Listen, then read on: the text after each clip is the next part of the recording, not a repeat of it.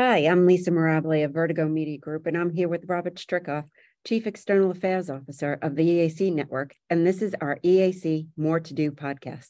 Robert, how are you today? Lisa, I am wonderful. Thank you for having us, and thank you for hosting. Thank you to the Vertigo Media Group for hosting the More to Do podcast.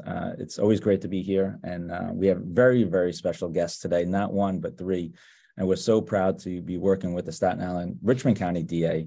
We're really happy that we have this partnership, and I know it has a huge impact on the residents of Staten Island. So without further ado, we should introduce our guest, right? Let's do that. He doesn't need an introduction to EAC fans and the programs of people that we deal with. This gentleman was our guest of honor, our public service leader at our Building Bridges Gala last November. Made it all the way to— That's right. Yeah. That was fabulous. And we were so lucky to have him. It was. And they made a shout out to all of our group. The DA made a shout out to our group, and they were so excited that you mentioned them at the gala. Staten Island DA, Richmond County DA, Michael McMahon. Thank you for joining us. Thank you so much, Bob, for having us. And Lisa, thank you so much for hosting. And we look forward to chatting with you. I'm joined by Amanda Wexler, who is our Hope Coordinator, and also she's a licensed social worker and also heads up our Victim Advocates Unit, which is major components of our Alternatives to Incarceration team. And James Clinton is with us too. He's a member of our Community Partnership Unit. So we look forward to speaking with you today. Welcome, and thank you for joining us, and thank you for all the work that you do on behalf of Staten Island residents and really the city, right?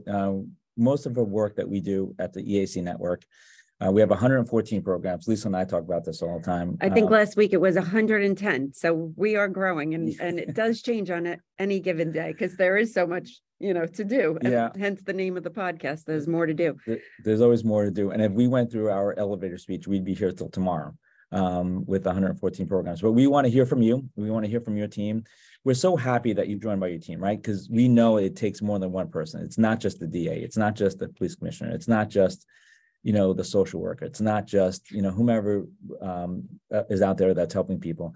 So not only that, but you often hear about all the things that we do here on Long Island. So it's really great to have you as an extension and really bring forward recognition and awareness of all the things we do out in Staten Island. So thank you so much for being here today. So DA McMahon, can you tell us a little bit about your history? I know obviously you've been in elected office for quite some time, and you at different levels. Tell us a little bit about you and your ascension to the Staten Island DA. Sure. So I'm what we call a native or lifelong Staten Islander, born and raised here.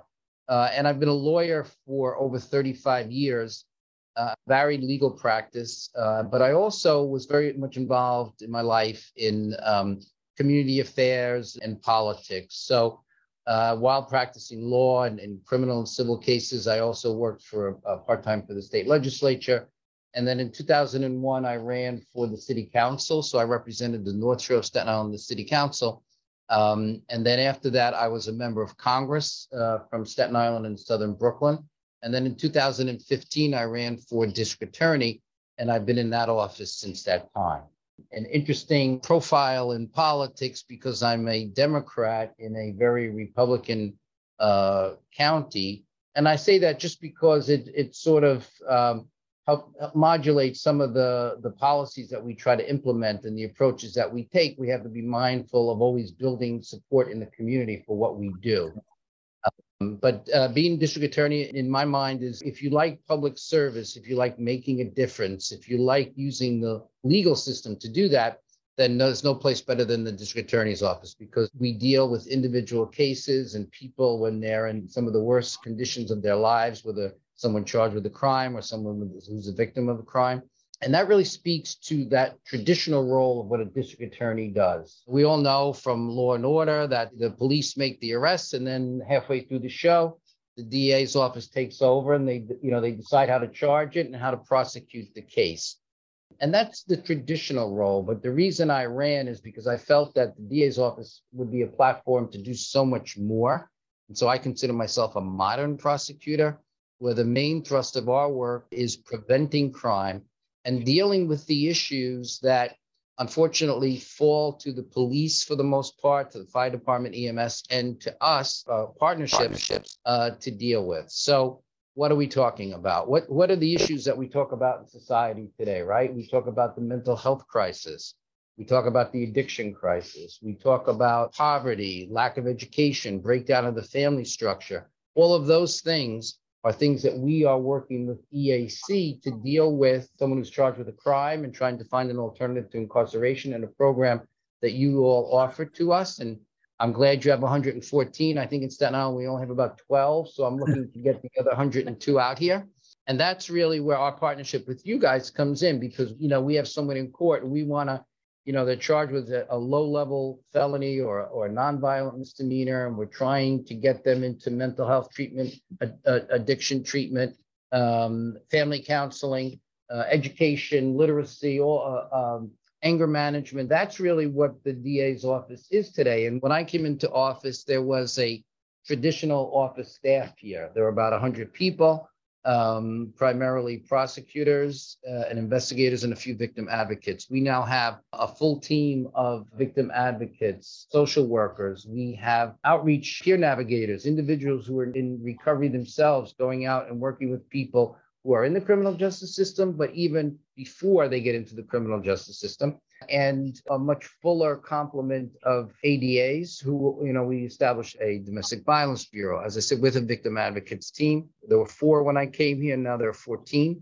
I go on, but the point is that we, more than doubled the size of the office, and it's just our head count. It's the quality and the ability to do the work that's needed to keep the people of Staten Island safe, still my prime mandate, but also to help individuals in need. Lisa, I don't think I've ever heard modern day DA, right? I'm not sure I've heard of that term.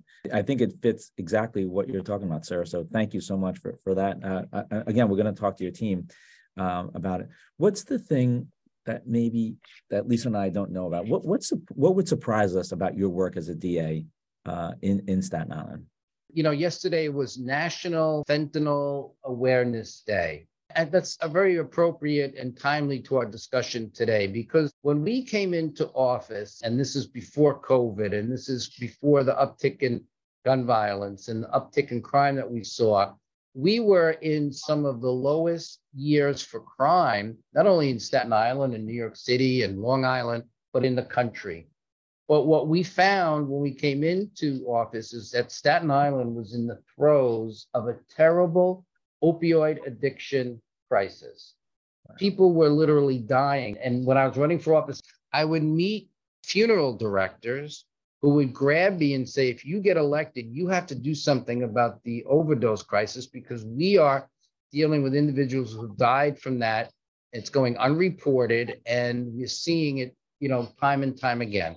And then we'd hear from families, and there was really no handle on this crisis. And so when we came in, I pledged to do something about it. And Staten Island, I mentioned the politics of it, right? So we are by far the midsection, or the Ohio of New York City, right? We're middle America. 2 parties are active here, unlike the rest of the city of New York. Much more middle class, mostly 1 and 2 family homes, many city workers, cops, teachers, firefighters, but also just, working couples, single families. Some parts of the island are diverse and some are not. But it's clearly, as a borough, the most middle class as well. And the opioid epidemic that we saw in the last decade, in this decade, really started as a middle class problem, because it started with the pills that came from the Sackler family with Purdue Pharma and all of their nefarious partners in flying this poison across the country. And everybody heard about West Virginia and Ohio, I mentioned, and Indiana. But people weren't talking about it in the city of New York at all. So we did 2 things when we came in 2016. We started Overdose Response Initiative, where we were tracking real time every overdose like a crime scene, so that we could go after the dealers, try to build cases. But just as importantly, if not more importantly, we were getting real time health data as to what was going on. We weren't waiting 18 months to get it from the health department. So by May of 2016, my first 6 months in office, we had 1 week where 10 Staten Islanders died from an overdose, and we were the only ones who knew it. So it allowed us to really sound the alarm on this crisis, this epidemic. And it then spread across the rest of the city. And I know you have it in Long Island as well, because it's Absolutely. also was very active out there. And I worked with the DAs out there and the police chiefs on a opioid task force in 2016 statewide. So that came to not only to our attention, but that's where we really focused work with our different partners. And that's really, to me, was the biggest surprise of how deep that problem was. Yeah. Yeah. Well, Lisa, you can see why D.A. McMahon was our Public Service Leader Award honoree. Absolutely. So, I mean, you're dealing with a lot of stuff, and obviously it's life threatening, and it's amazing. Amanda, we met a couple of times, right? We met pre-gala, we met at the gala, and we were in your office. We'd love to hear from you. Can you tell us a little bit about your title and what you do in the DA's office? Yeah, absolutely. So my official title is Clinical Director of Diversion and Victim Services, which really encompasses the clinical side of alternatives to incarceration. So my counterpart is an assistant district attorney who's the unit chief and makes the legal decisions. And then the other side, victim services, I work with another director who oversees a team of 13 victim advocates. So they're serving the victims of crime. I really have one foot in each side of what happens in the criminal justice system. And I think that's helped me because I came to the office really as a big advocate for people with substance use disorder and mental illness and who were struggling to get through the criminal justice system. And meeting the district attorney and hearing his ideas about what he wanted to do was a perfect fit for what I was looking to support and advocate for. I'm also a lifelong Staten Islander, and we tend to do that. We like it here, and then we stay here. I'm also a mom of 2 little boys, and so it's something that's on the forefront of my mind of how we do the prevention work. There's so many things that this office has been able to do with youth and with the community, which is important to me to make sure that we're shifting the tides as we go through the work. And on the other hand, I came from an outpatient addiction treatment center where I was a program director for about 13 years before I came here. And I had been to more funerals than I could stomach at that point. And it was people who I knew as a therapist, people who I knew just from living here. I was going to funerals of people who didn't have a single wrinkle on their face and were wearing their Adidas, tracksuit because they didn't even own a suit yet because that's how old they were. And it was important to me as a social worker to never lose touch or empathy with the work that I was doing. But it had started to get to the point where I was numb to all of it and I was showing up, but I couldn't connect with what was happening. And I felt like I needed to make a change both personally and professionally to be able to do more. So when I came here, it was the opportunity to oversee the HOPE program, which was something that hadn't been done. And instead of working with my organization's caseload of about 350 clients, we were working with thousands of cases every day to, look at, oversee, move through the system, think about who were people who were sick and that sickness was precipitating their crime, and who were the people that were committing crime because that's what they do. So sort of being able to help give thoughts from, I guess, a clinical perspective on those cases. Yeah, so that's how I got here. And from there, now I'm working on a team where we have recovery coaches, people with lived experience in the criminal justice system who have done EAC programs and other programs to sort of change their life and move out of that. And maybe that's for another podcast, but they're interesting to speak to as well and hear their perspectives from being on that side of the system and now working here and being amazed by how prosecutors care and, how the person that they're prosecuting, they recognize as part of their community too. People of Staten Island includes the people that we're prosecuting. So, Sure. Yeah. Listen, this is the More to Do podcast, the EAC More to Do podcast. We've heard so many great things so far, and really life changing work that you're all doing there. But our partnership with the Staten Island DA is strong. We want it to be stronger. Mr. DA, you talked about 12 programs in Staten Island. I want to add a 13th tomorrow, and if I could find funding, I would do it. We have a veterans court in Brooklyn and Queens where we help veterans that are going through the same process, right? And in Brooklyn and Queens, our partners are the DA's office, Gonzalez and Katz, and they very much support this program. And what's happening is that veterans are not seeking help. right? No. So we got to No. bring that. I know veterans are near and dear to your heart, sir. So that's probably one of the first programs that I will bring. And before I pass it off to Lisa, I think you guys staying in Staten Island, does that have anything to do with the tolls? You don't want to cross the bridge? Certainly does. Part of our mindset here, but it's also a great community to live in, to raise your families in. It's still the safest community of 500,000 people in the country. But like other places in the country, we certainly have our challenges. We did start a veterans court here as well, but you're right, Bob, we're not getting the participation levels that we'd like to. And that's something we need to speak about. Before I turn it over to James, opioid crisis has now, because of the advent of fentanyl, which is a synthetic opioid that everyone should be talking about every day because it's flooding our country. It's a reason that opioid crisis that I talked about in 2016 is now everywhere. And in fact, we are no longer per capita the highest overdose rate borough. The Bronx has passed us as fentanyl came because the fentanyl is being mixed in with heroin, cocaine, methamphetamines, pressed into pills, into pot. And it remains sort of a number one public health issue.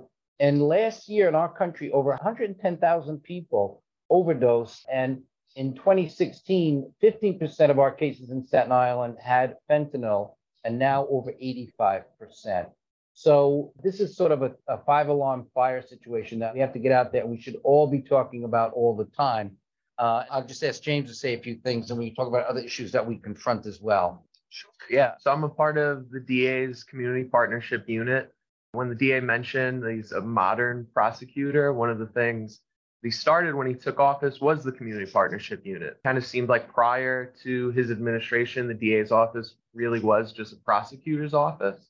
I think the DA brought in that former experience from the council and from Congress that the DA's office should have an arm that's engaged with the community. And that's what I do each and every day, working with community partners, civic organizations, community boards, business owners, to sort of bridge that gap between the community and law enforcement, to let them know about what crime trends are out there, how best to prevent it. So that's sort of the work that we do here. You know, not just a prosecutor's office, right? I mean, that's interesting. I know you can't put that on a bumper sticker, but I mean, that really is the work that you're doing, right? Not just a prosecutor's office. I think that's just amazing. And listen, we could be on this podcast for hours and hours. Thank you to Vertigo Media for hosting the More to Do podcast. And I know we have more questions. So let's. I do. So James, talking about community, I had no idea that it was a function of the DA's office at all. I thought it was a program that was bought through the police, you know, to be out there and kind of educate the community about the law enforcement and all the great, you know, things that are happening and educate them about the next laws. But why don't you tell me what that looks like and how that's helped sort of the community to come together? Sure, yeah. You know, on Staten Island, one problem that we really face is property crime, whether that be grand larcenies or grand larceny autos. So our, you know, division, our unit is so focused on how do we prevent those crimes from happening in the first place. I think one of the DA's fundamental beliefs is that a crime prevented is better than a crime prosecuted if we can help it, right? So you know, one thing that we have out here in Staten Island is a large problem with catalytic converters being stolen, folks leaving. It's amazing. Yeah. Yeah. I know it's a problem nationwide, but Staten Island really, we had, I think, 580 catalytic converters stolen just last year. So that's one issue, as well as grand larceny autos. We had 521 stolen vehicles on Staten Island last year.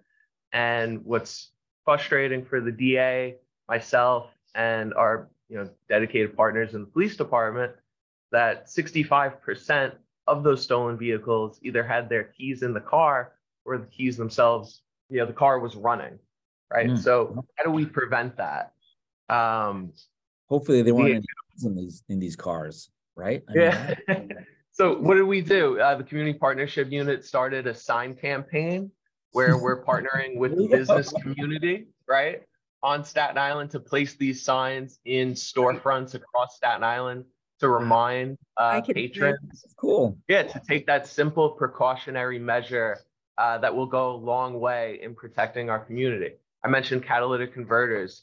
our office partnered with the NYPD, their auto crime unit, their community affairs unit, to hold these catalytic converter theft prevention events where NYPD auto crime would physically etch a serial number into a vehicle's catalytic converter so that if stolen, it can't be resold. They get put in an NYPD database for better tracking so that hopefully we can prosecute whoever's stealing it. So that's just an example of how our community partnership unit works with the community to get that crime prevention message out there and hopefully make Staten Island an even safer place than it already is. That's great. Amanda, you had mentioned the HOPE program. What does that stand for? So it stands for Heroin Overdose Prevention and Education, although it's not just heroin. So we will accept cases into the program with any drug possession charge, as long as it's misdemeanor possession and the person receives a desk appearance ticket, which for New York City means the individual was released from the police precinct after their arrest. So rather than going directly to a judge, you receive the desk appearance ticket, you're released from the precinct, and we activate a recovery coach to the precinct. So basically, as the person's released from custody, the recovery coach is there to say, I'm here for whatever you need, and also be able to explain that I've been where you are. I know what it's like, and I know that there's a path out of here. There's a great poem about digging. It's within Alcoholics Anonymous, often used a lot, that you dig yourself into a hole and you're sitting at the bottom of the hole and all these people come by trying to help you and they're all yelling from the top. And it's not until the person climbs down there with you and says, I know the way out, let me show you. And that's sort of the model that we look at, because a lot of times people receive that message so differently and so much more hopeful, not to be sort of cliche there, but it's true that matters so much to people when they're in that moment of crisis. Yeah. And do you work with EAC programs within that capacity? For the HOPE program, we don't. We're partnered with another community-based organization who's hires the recovery coaches for us. I know that in other boroughs, they are using EAC to hire the recovery coaches. All right, so we have program number 14 coming up here. You're listening and watching the More to Do podcast hosted by Vertigo Media. Again, thank you for hosting us. You talked about HOPE, and we talk about this all the time. We've done the podcast for a little over a year, right? About a year. 13 or 14 podcasts. And as you guys all know, the EAC, we're full of acronyms, right? HOPE, TASK is one of our most important programs. ATI? ATI, you can go right down the list, right? So treatment alternatives for a safer community. People ask me all the time, what is ATI? What is TASK? And I really talk about it. It's not just helping me if I needed help, right? But it's really helping the community. It's getting that person, out of the punitive, jail system or prison system, right? It's getting them into treatment. It's getting them back to work.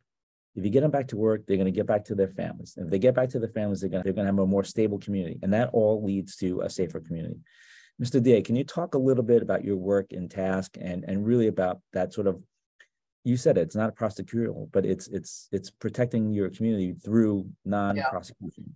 Yeah, and where we really have a vigorous partnership with EAC is in the area of mental health, right? So because some, not the HOPE cases, but the HOPE cases are usually low-level possession cases. But if we get to higher charges, or in particular with mental health, and that's where we all have more to do, as to the name of this podcast, because what we are seeing is that, and whether we talk about the terrible case in the subway of Jordan Neely or other cases that come to the forefront, is that there are many people who have mental health illness, behavioral health illness, that's not being addressed and treated. And the majority of those people come into contact with the criminal justice system because that mental health illness drives their behavior. And we do not have the systems in place to treatment the inpatient, outpatient, psychiatric services, psychological services, medication services available to treat this population. So now everyone is saying, poor Jordan, rightfully so, what happened is terrible. but where was the system before? Why wasn't he diverted from his arrest into some meaningful treatment? And that's not happening. And the thing about the criminal justice system, in my mind, is it creates a leverage point, a moment of inflection where individuals, whether they suffer from addiction, mental health crisis, poverty, family pressures, breakdown of family structure, it's a moment to change their behavior. So we work a lot with the EAC folks here on the island, with Crystal and Abby for sure, to find when people are in mental health crisis to get them to some sort of anchoring treatment, whether it's inpatient, outpatient, counseling, what have you, but there's not enough. And there's not enough on Staten Island. That's not EAC's fault. It's really City Hall's fault and Albany's fault. And I don't mind saying it. For years, we've treated mental health illness as a real stepchild in the healthcare system. It still doesn't have full parity when it comes to insurance. And it's a national crisis, but we're seeing it, explode in our communities. So where we have more to do is that we have to continue to advocate for, and addiction illness is a behavioral health issue as well, that people, alcoholism, substance use disorder, or just mental health system with those being sort of comorbidities. Is that the right word, Amanda? We're not doing enough. We don't have enough places to put people, and we see too many back on the street. We have on Staten Island over 7,000 calls for people who are emotionally disturbed, meaning the police get called, someone is in crisis, the police turn them over to EMS, EMS delivers them to the psychiatric emergency room. They are not deemed to be a danger to themselves or others, yet they are in crisis and they are released back on the street. Then they go back on the street. Now, what do? Some criminal mischief. Or what do? They shoplift. Or what do? They burgle. Or what do? They rob, and it escalates. And until we develop and build out those services for, okay, if you're in total crisis and you're a risk to yourself or others, you will be admitted. Even that treatment is not as fulsome as it should be. At best 28 days, where you probably need 6 months to a year to get out of the crisis, get a regimen of medication to back where you're well, right? And we don't have that. And this is, the city of New York talks about it all the time. They come out with now a Be Heard program. Don't have that on Staten Island. They talk about these combined traumatic response teams. Don't have that on Staten Island. And so we're trying, what we're working on now is trying to build out our own version center or support and connection center where people can be brought to and make some sort of connection. But I'm the DA. Is that my job, or is that the healthcare community, politicians from, Albany? All these politicians talk about, oh, we want progressive prosecutors. Well, their modern prosecutor is telling them that they're advocating their job. They're talking about nonsense instead of really rolling up their sleeves and getting to the bottom of these issues. Not that I feel strongly about it. And I have to just, No, not at all. Not passionate at all. Mental health overall, we know it's a broken system, right? And it begins at, in my opinion, it begins because at 21 years old, you have no more say, right? So you have a lot of adults that mandate certain things, it's up to them. It's up to them. And so, they end up back on the streets. It's a problem. Right. They end up in subways and, acting irrationally, and something terrible happens to them, like, what happened to Jordan Neely. And I know we don't want to get into specifics about that case, but I know the mayor talked about that today. None of them are talking about the real issue. And the real issue is, and listen, that case, there's a process. There's the police, there's the DA in that jurisdiction, there's defense. I mean, that case will be examined. But you don't need that case to look at. You just need to get on the subway, get on a train or a bus on Staten Island, walk through our ferry terminal. We're in the northern tip of Staten Island called St. George, and this is where the ferry terminal is, right outside our window. We can see it from here. And that has been turned into another ad hoc homeless shelter, right?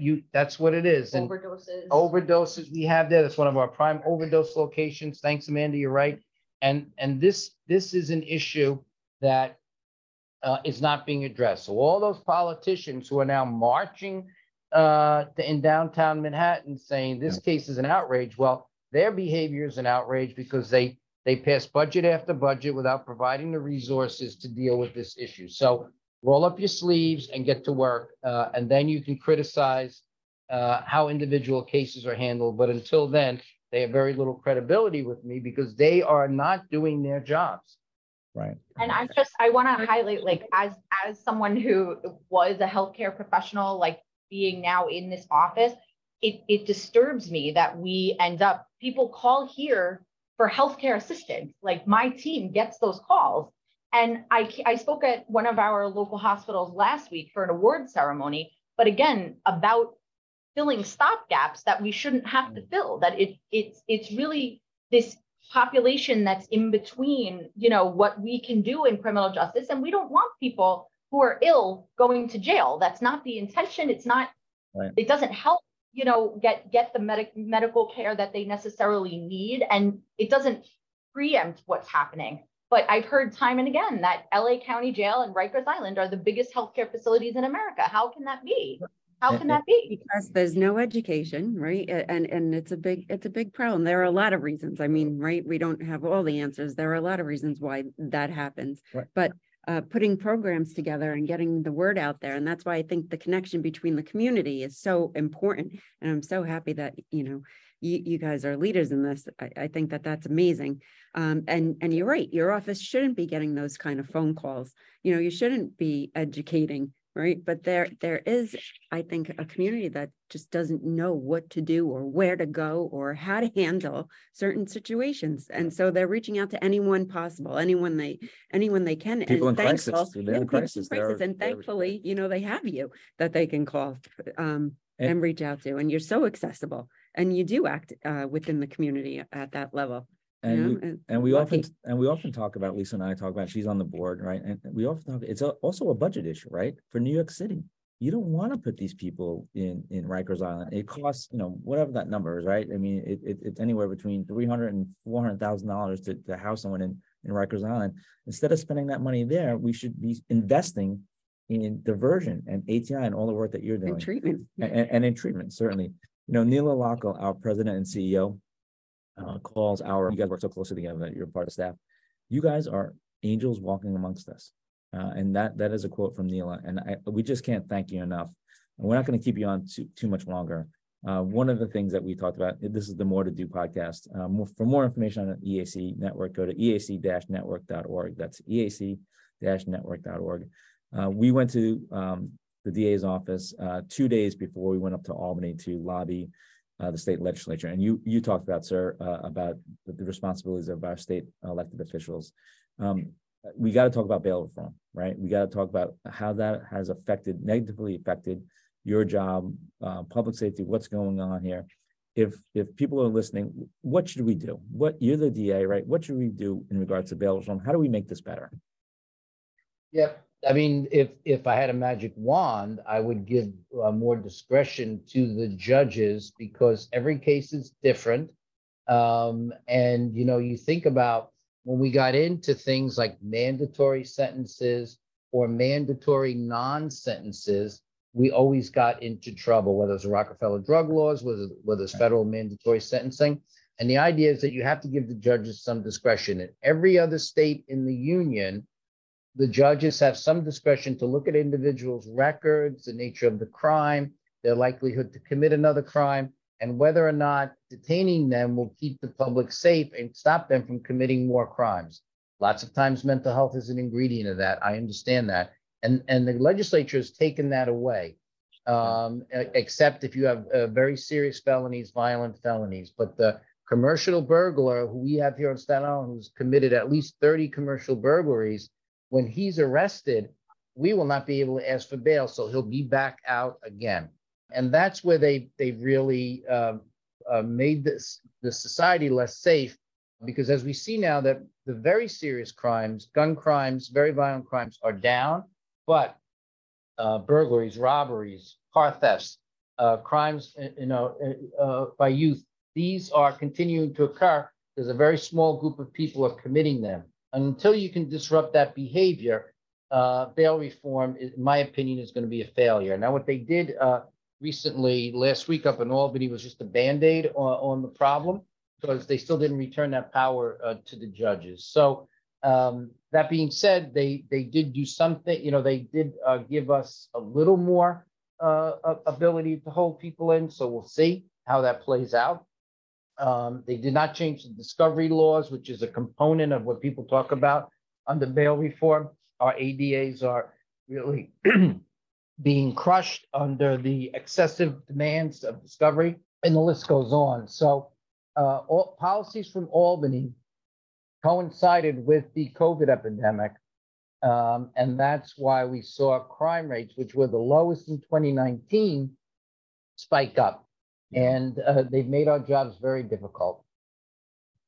Amanda, I think you mentioned this when we were meeting, and I would love to hear, what's the impact, right? What's the on the ground impact of your work with the EAC network? Can you tell us one success story, or a 10 or 100, whatever the case may be? What's the impact that you're seeing your partnership with the EAC network? So yes, I have so many stories, and I have a really good relationship with the director that's on Staten Island, Abby Diaz, who's also a clinical social worker. So we speak the same language to some degree, and we're able to kind of work within both of our worlds. EAC takes our most complicated cases, both clinically complicated and criminal justice wise, like their history is complicated. So there's risk attached to making these decisions. And I understand that, right? So that's why I work in partnership with the attorneys to make sure that they're comfortable with whatever we're doing. But I also feel free to state my piece, right? Like my concerns when it psychiatrically or with the substance use history, and say that I don't think this incident occurred because this person was trying to commit crime. I have a person that I've been working with tasked locally to try to help get him in. He has a fairly severe history, but it's 15 years ago. The crimes in the last 15 years have all been shoplifts, where he's stealing clothes and food and toiletries, and drug possession cases. He lives locally in St. George. Every time the cops see him, he has a bench warrant because he hasn't returned to court. And so we sort of have this just revolving situation. And the biggest struggle is he appears to me to have a history of PTSD that's been unaddressed. And so that can complicate things for someone who just can't tolerate the idea of being in an inpatient. And so just to really frame it, and I'll be just a little graphic for the moment, the last time I saw him, I escorted him from court, he cleared the warrants, and then I walked him over to task to make sure he got there. I handed him off to the staff there, where he promptly pulled up his pant leg to reveal this abscess that was just half the size of his calf. The task staff, although not their job, got out their, medical stuff and gave it to him to treat the wounds, but he's homeless. And he also has another medical condition that complicates some of the things that he's dealing with that causes seizures. And so they let him sort of fix that up, bandage it up, and then made appointments for him to be escorted to one of the local medical clinics, where he was able to re-up some of the medications he needed for the control of the seizures.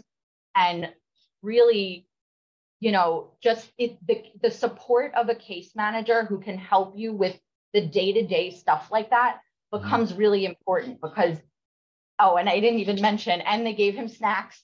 So they get, those kinds of things. And I'm Italian. So in the end, that's my love language. Like, I want to feed people. I want to make sure that they have those things that they need. And that's the type of warmth that, that EAC can provide for people. And if I saw this person on the street, he would be frightening to me. It's not someone that I feel happy to go over and give a hug because of the condition that he's currently in. But that doesn't matter to the staff. They want to be present to support people however they come. Yeah, that's unbelievable. And they also know how to make it meaningful, right? Because lots of times people, the general idea of alternatives to incarceration is you did something against the norms of society. If you follow these steps, the case either is seriously reduced or it goes away. EAC's job is to keep track accountability to make sure that people are compliant. It's in their best interest, whether it's, with their treatment, medication, what have you. And that's a big function that is done that makes what we do here even possible. Because the court doesn't keep track. We need a partner that will do that and hold the system somewhat accountable, you know, in a way that it has a meaningful outcome. Yeah, you know, you can hear nice, warm, you know, anecdotal stories all day long, right? But we're data driven, and I know you guys are data driven as well. So we know that in the country, it's about 50% recidivism rate. In New York State, I think it's 44 or something like that.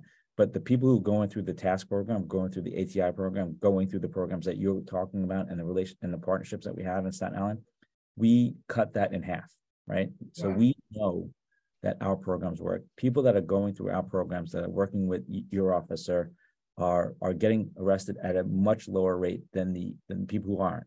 So that is real data. We know the impact, and we just got to keep spreading the word. And that's why we're doing this More to Do podcast. So we're so happy to talk about this. That's just some of the impact, right? We Yeah. talk about that all the time. Yeah. There's an economic impact, there's an impact on the community, Sure. and then there's an impact on that individual, which is, you know, just as strong and just as important. Sure. So, And we want to close with you, sir. And you know, what does the next 6 months look like? What does the next year look like? What's on your agenda as you continue your job day to day? But of course, part of your job is to look forward. So, you know, what do Staten Islanders have to look forward to in the next 6 months, a year, coming from your office?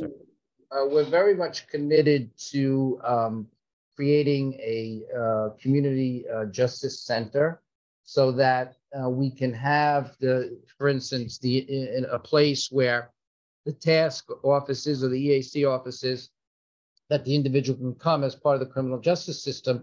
Right now, things are spread out here on Staten Island. And to me, the best thing would be to have a mental health professional at booking, so that we could do an immediate assessment. Because when someone's arrested for drug possession, we know they probably have a substance use disorder. When someone's arrested for shoplifting, we don't know right away that it's mental health driven. And so we would like to have a screening done at booking time. And then in the community courtroom, we would like to have a place where the judge has the services readily available right there in the courtroom. Because of space limitations and the way Staten Island developed, we don't have that. Things are all spread out. So we want to work on that together. And that would be a real More to Do thing with TASC and EAC and CRANT. And then we also are working on creating a support and connection / diversion center, so that we deal with that sort of mid-range mental health population where someone's in crisis but is not being committed against their will. And so those are things that we're working on. We continue to, for the people in Staten Island, we're very much focused on those property crimes that James talked about, because people aren't feeling safe in their neighborhood because their cars are being stolen, the garage, the house is being broken into. Again, much of that is driven by mental health crisis and the negative policies that came from Albany that make it very difficult to hold the recidivists accountable. But they've changed a little bit. They removed the least restrictive non-monetary condition on some crimes, so that we can perhaps make some headway there. But it's going to take work.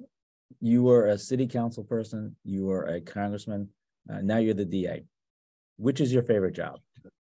Oh, that's hands down the DA. And as I said in the beginning, in the city council and Congress, they just talk about the problems and the issues. And here in this office, we are developing programs, implementing those programs, moving levers to get our government and our non-for-profit partners to engage on these issues. And it's much more effective here. There's no question about it. Well, thank you, Amanda, James, Staten Island DA Mike McMahon. Thank you for joining us on the EAC More to Do podcast. Keep doing what you're doing, and we want to support you in some way. We got to get our EAC staff into your veterans court.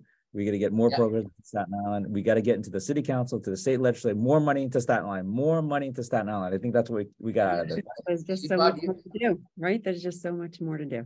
Yeah, and Bob, you have now become an honorary Staten Islander with that talk. Thank you, Amanda. Thank you very much. Mr. DA. Thank you so much.